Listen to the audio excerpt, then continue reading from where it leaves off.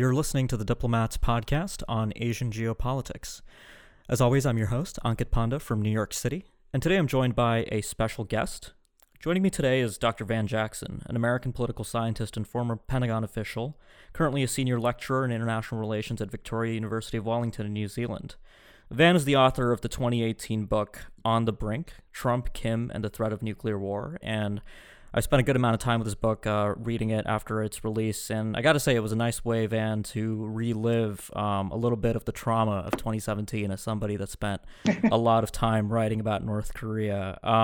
But look, I'm really glad to have you on the show today. We're actually hitting an interesting milestone. I think you're our first guest we've had on from New Zealand, so that's a fun milestone. And also, I should note that Van used to write for The Diplomat a few years ago, where he opined on North Korean issues, in the good old days before North Korea had an ICBM, and the United States felt a lot more comfortable flying bombers over their near their territory all the time. Although that didn't stop in 2017 necessarily.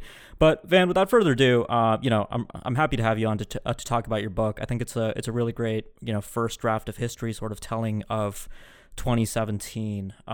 So reading your book, I sort of walked away with I think I caught your core thesis, which was that the crisis dynamics with North Korea were always, in a sense, coming to a head as it pursued the realization of its capabilities, right?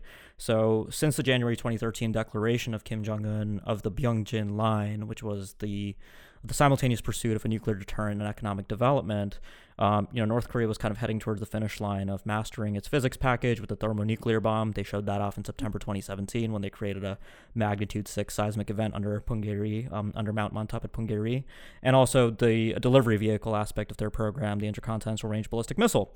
And we just happened to have Donald Trump in office at the time, but I think you actually say this in the book that, regardless of who had been president, that this was always coming to a head, and it's just that the unique factors that the Trump administration brought to the office made things so much more dangerous. So tell us a bit about, what you first of all think of that assessment of what went on in 2017. And we'll continue the conversation from there. But, is that a fair assessment that this was really kind of coming to a head around this timing, and the fact that we had Donald Trump in office just made things so much more dangerous? Yeah, that's spot on, actually. Like, the right way to think of what happened, so we were on the brink, right? Closest we came to nuclear war since Cuban Missile Crisis. That's kind of the log line. But the right way to think about it is that there were these historical processes that were sort of in train. And because of underlying strategic conflicts of interest about nukes especially, we were on a collision course. And that really, it became clear in the Obama administration, especially in the latter half, that the U.S. was sort of locked in. The Washington establishment was entrenched on its position, right? Comprehensive denuclearization. If we were going to have diplomacy, it was going to be six-party talks. It was basically the only format that was going to be acceptable. And that narrowing of the imagination of policy possibilities made us completely contrary to anything that North Korea could abide. So you have like 60 years of hostility, of bad intentions, of failed diplomacy, where both sides feel like they've been burned. Lots of bellicose rhetoric and threat making, primarily on the North Korean side, especially in recent decades. And then it just so happens that a millennial takes power in North Korea and Trump takes power in the U.S. They both inherit a shitty situation. And they at that point, they start to matter. But the situation is so shitty that, and I spent a whole chapter on this, as you know, even if it was a Hillary Clinton presidency, it's very plausible, even likely, that there would have been a nuclear crisis. You're not going to have things under a normal sort of generic vanilla president alternative. You're not going to have fire and fury. You're not going to have a lot of the craziness. Rocket Man is on a suicide mission. You're not going to have the war scare that brought us to the brink. But you are still primed for crisis. You still have, threat making and deploying nuclear bombers and such against a nuclear armed adversary.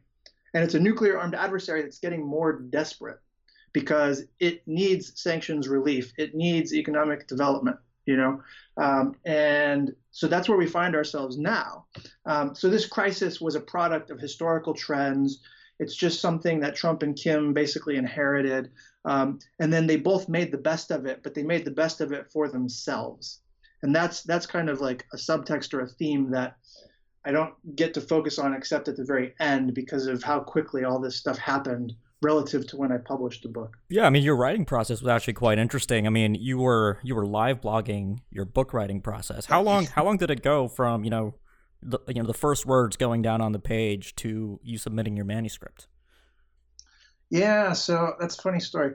So I was live blogging this, starting I think like early December 2017, and my Cambridge University Press had published my first book, and my editor, I thought I was sort of like going to do stuff that had nothing to do with North Korea for research, and then my editor came to me in the middle of the crisis, like shortly after Fire and Fury commentary, and she was like, "Hey, what do you make of this crisis?" And I sort of gave her my spiel about, here are the dangers, here's what's wrong, here's how everything could sort of explode. And then she's like, what do you think about writing a book on that? And I was like, well, that'd be great. You're Cambridge. And then she's like, but you got to do it quick. I was like, how quick? And she's like 6 months quick. And I was like, that's fast for, like 80, 90,000 words. But I was at a point where I needed a bigger canvas to sort of express my concern, because there was like I could see more than one pathway to war happening for like more than one reason. And so like, if you're just writing op-eds or commenting in the media, everything is sort of decontextualized. So you can only fit in like soundbite explanations for how things could go wrong. But I could see way more that could go wrong that was sort of unconnected to the news cycle. And so like I needed a canvas that was bigger than an op-ed or bigger than a, hit on CNN. And the book became that canvas. And then the live blogging was a way of like sort of just reflecting on what was happening, producing fodder for myself to use in the book. Because I'm sort of like I'm basically like reading your Twitter feed as the crisis is happening, to pull content for the book and like write about it and analyze it as it's happening. So the blog was sort of a feeder for my writing process. And because it was public, it was allowing me to sort of maintain self-accountability or public accountability for my writing, because I needed to be disciplined to produce this many words in such a short period of time. That's right. So it was like I basically wrote every day for 6 months. Yeah. And what was it like? I think I was averaging like maybe 500 or 600 words a weekday. Wow. And then less weekends. I mean, it must have been crazy frustrating, recounting the crisis of 2017 as, I guess you were doing most of your writing in early 2018 when we were hurtling towards Singapore. And, all of a sudden the narrative shifted that, we had peace in our time and Donald Trump was a great genius who was going to end this crisis on the spot at the Capella Hotel in Singapore. And now they've fallen in love. So I can't imagine how maddening that must have been for you, kind of, recounting this history and really underlying the structural factors that are very much, still present today. And we'll get to that in a bit. But, just to stay on the book for a bit. And, this is all recent history, and, I don't want to spoil stuff for listeners, because ideally the point of this podcast is that people should go out and get your book. I actually, I think it's a great telling. One of the things I wanted to ask you about, though, is that you do I really enjoyed your retelling of the Obama years of the U.S.-North Korea relationship. That's a history that hasn't really been treated in too many books so far. I mean, every book on North Korea includes a retelling of the history of the Cold War era, the 1990s, the Agreed Framework, the collapse, if we get to the later books published in the late 2000s and so forth. But I thought your telling of the Obama years was interesting, right? And I think we've talked about this a bit on Twitter, that the Obama administration was effectively faced with two non-proliferation crises. You had Iran and North Korea. And a lot of the eggs and a lot of the political capital ended up being spent on the Iran problem, which was in a very different place as far as capabilities are concerned compared to North Korea. For example, Iran had never tested a nuclear device before the Obama administration came into office. And, I think Ben Rhodes had that line that no country became the first to test a nuclear device during the Obama presidency for a while. So that's an interesting data point, but not sure it tells us a lot. But, looking back at that, was it sort of, was there a point in the Obama administration, and I think you get at this in the book, that the decision effectively to go all in on Iran and basically pass the hot potato on North Korea on to the successor administration, presuming that it would have been a Hillary Clinton and not a Donald Trump. I think, in my reading, that seems to be kind of one of the things I walk away with. And I know it's, more nuanced in reality. Obviously, I'm not saying that the Obama administration didn't take North Korea seriously. I think they did. Kim Jong-il dying in 2011, I think also had an effect on what was attainable with Kim Jong-un's internal power consolidation project. But what do you make of all that? I think the line I have, or the line that I tell people, I don't know if I put it in the book, was like, the Obama administration treated North Korea seriously, but not urgently. And it was taking on an urgent it was becoming an urgent issue because of how we had positioned ourselves policy-wise, because we had this line of denuclearization and sort of zero tolerance on nukes, and we had this ally which at the time was sort of very aggressive toward North Korea, and we were trying to keep up allies.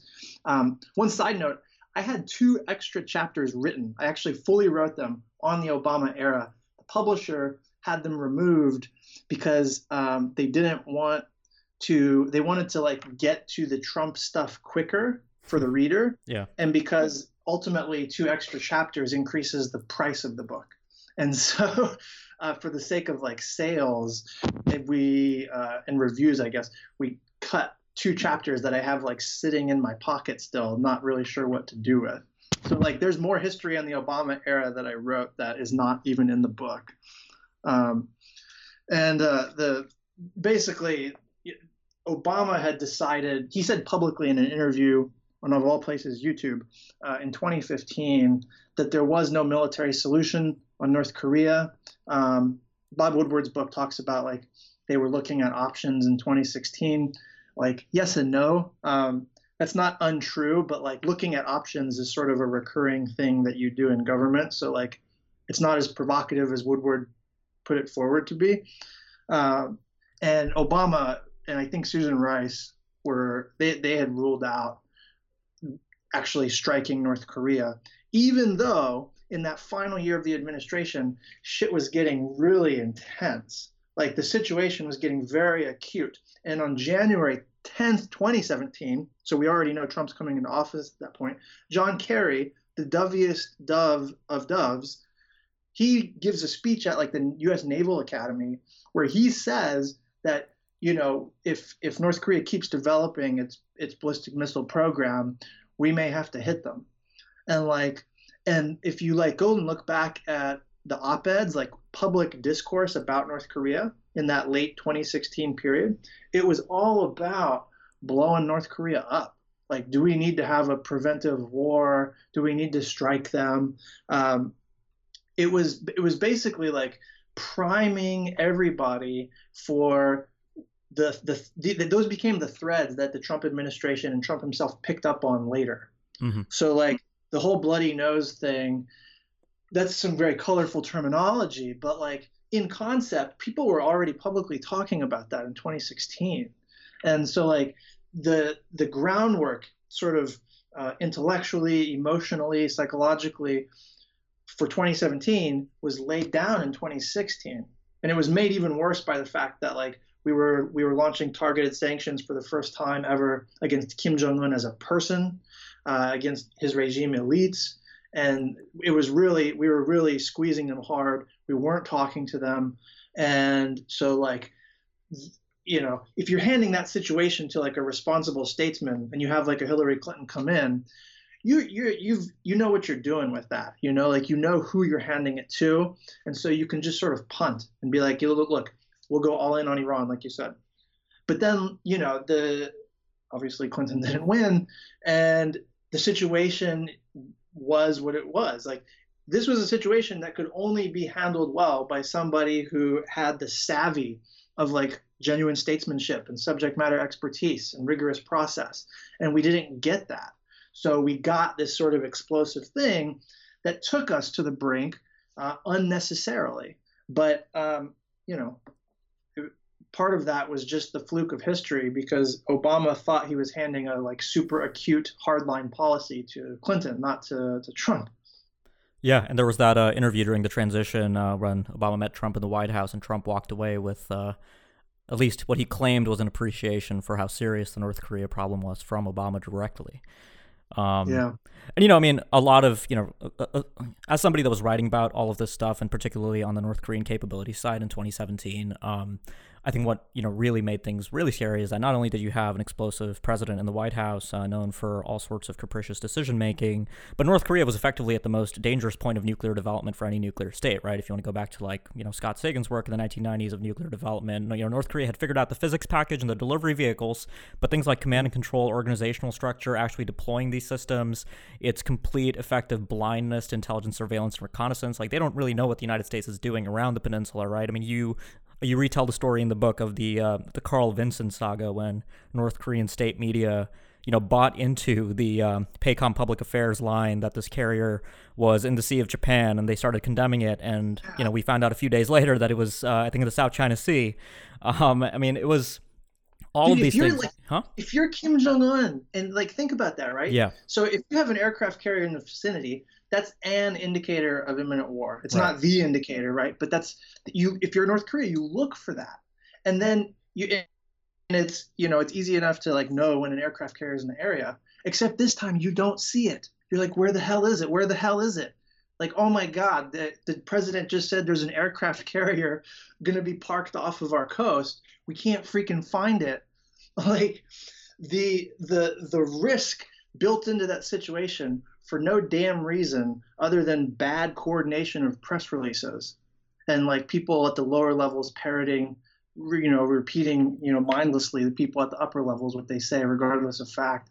Like that was a mini crisis in itself, completely unnecessary, completely avoidable. And North Korea, Kim Jong-un would have been completely rational if he would have launched some kind of preemptive, in his mind, preemptive strike, thinking that there's an invisible aircraft carrier that's about to land, Yeah, I mean, that's one of the things I worry about a lot with North Korea is their limited ISR capabilities. I mean, it's part of the reason why they're so paranoid about, bomber flights. You talk about that. I mean, I think, your book actually makes for a pretty good paired reading with, Jeffrey Lewis's work of fiction, the 2020 Commission, where he actually games out some of these scenarios and how the North Koreans might behave under the uncertainty of decision-making in many of these scenarios.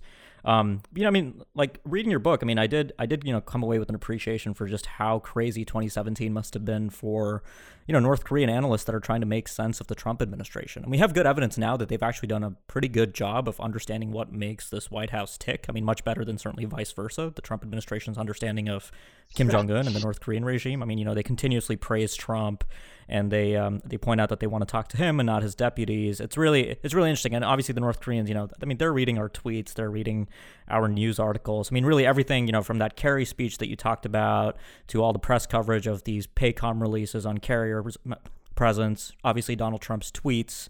All of these things are sort of factoring into North Korea's informational universe, even if actual things like military deployments and movements around the peninsula are less perceivable to them, which is why, they're so paranoid about things like strategic assets and submarines and bombers and all that.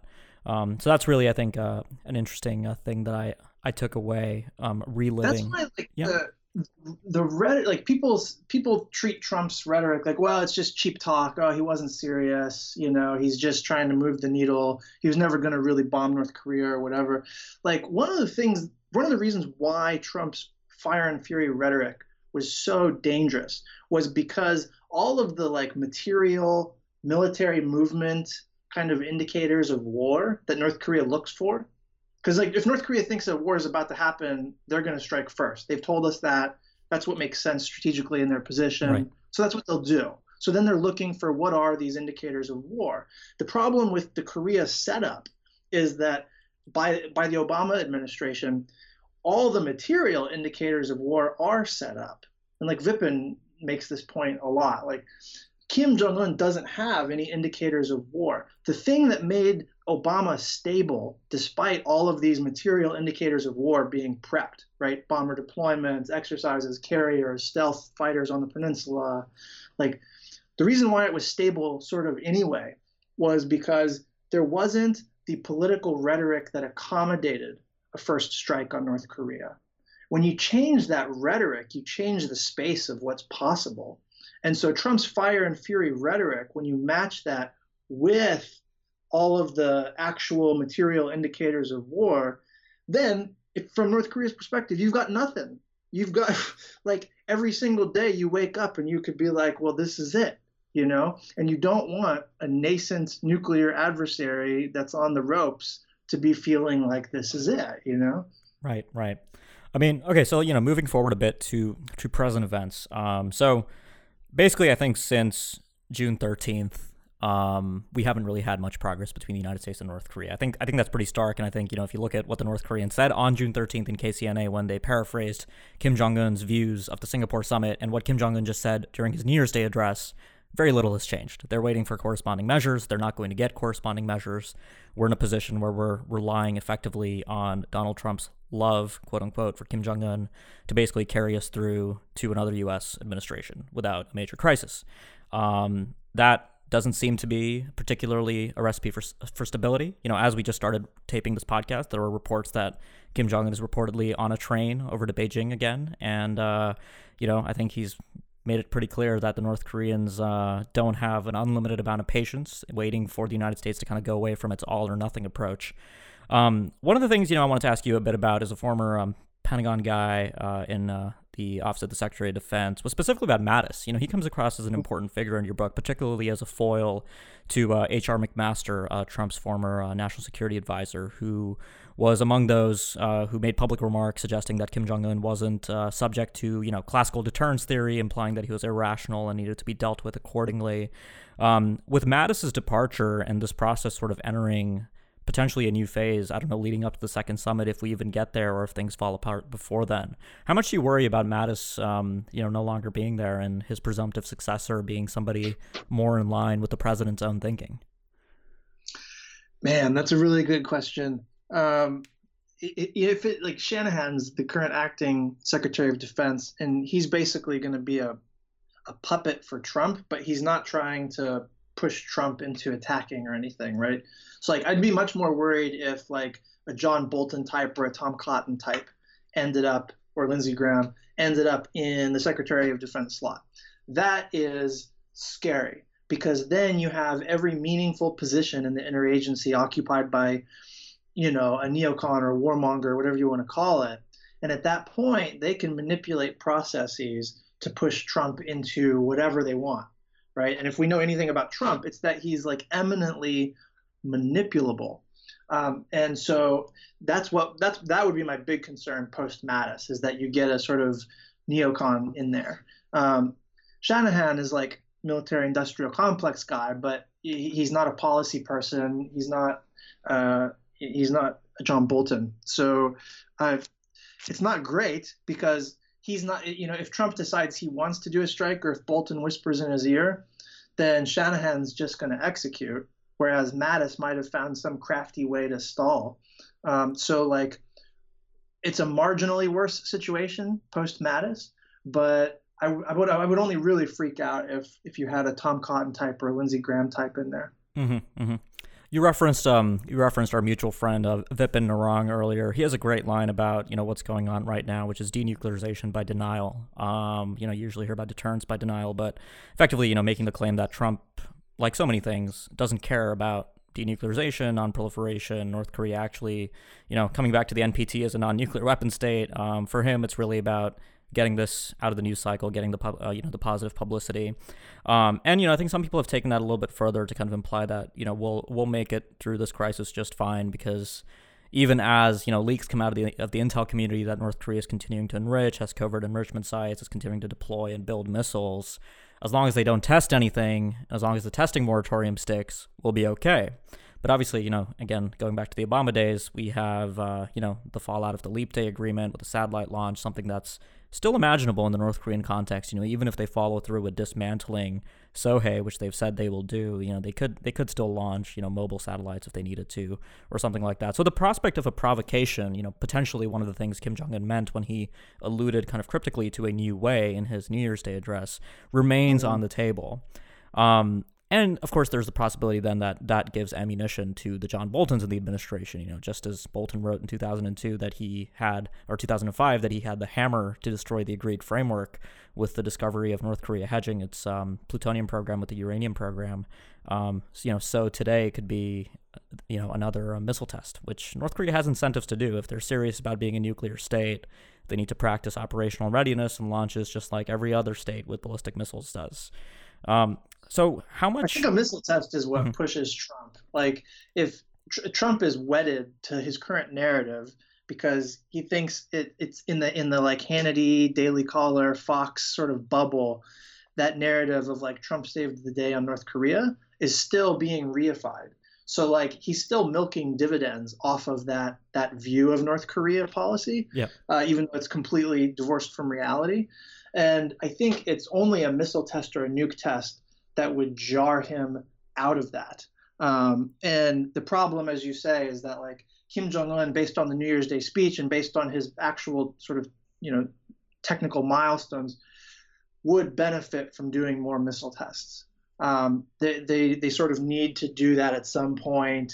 It's probably going to happen. And Kim Jong-un's New Year's speech sort of implied that, like, look, if you don't come around on sanctions relief, the other shoe will drop, and the other shoe has missiles in it. Like that seems to be like where we're headed right now.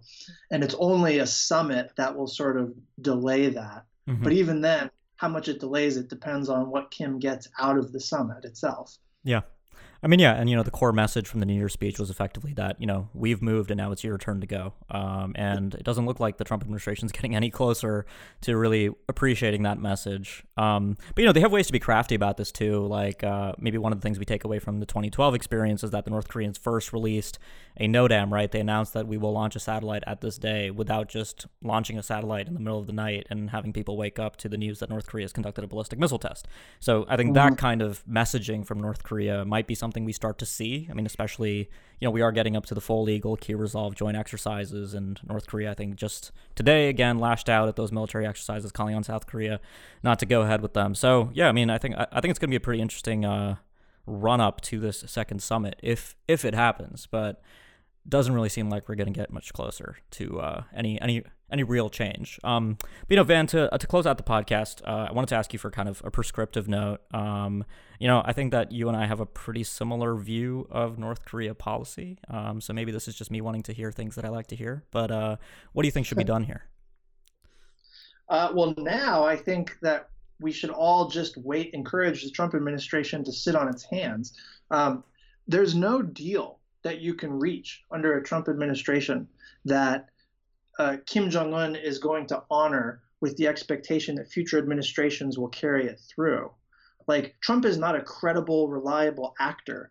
And foreign leaders like Kim Jong-un have already made book on Trump, right? They figured him out psychologically way before we all did, it seems like. And they've been manipulating him.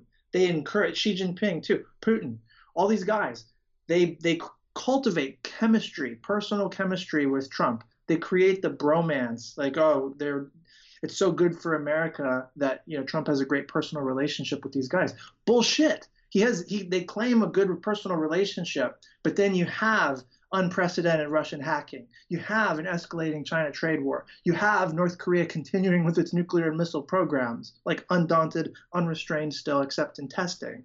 And so like this personal chemistry doesn't seem to be paying off for America at all. And that implies to me that these guys, foreign leaders, have figured out Trump. And so they're going to manipulate him. They know he's an anomaly relative to Washington. They know he's an anomaly relative to the American public, right? Relative to North Korea experts everywhere, that they're not going to make themselves strategically vulnerable to this guy, knowing that he's only temporary. And so, and also, side note, the politics in Washington matters. A Democratic House is going to be torturing Trump. I don't know if he makes it to the end of his first term. We'll see, but that matters. And North Korea pays a lot of attention to our politics.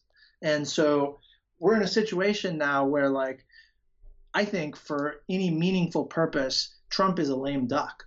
And so we do need to pursue arms control with North Korea rather than denuclearization.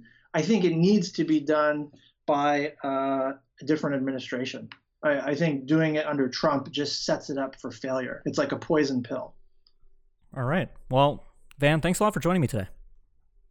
Thank you, man. Absolutely. So for listeners, again, that's Dr. Van Jackson, who's the author of a new book, On the Brink, Trump, Kim, and the Threat of Nuclear War, which I assume is being sold anywhere where books are. So if you like what you heard, go check that out. And again, if you like what you heard on the podcast here, make sure you do subscribe so you don't miss future episodes.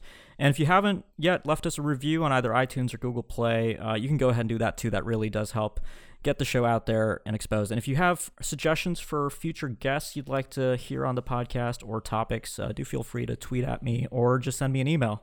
So thanks a lot for listening, and we'll be back next week with more.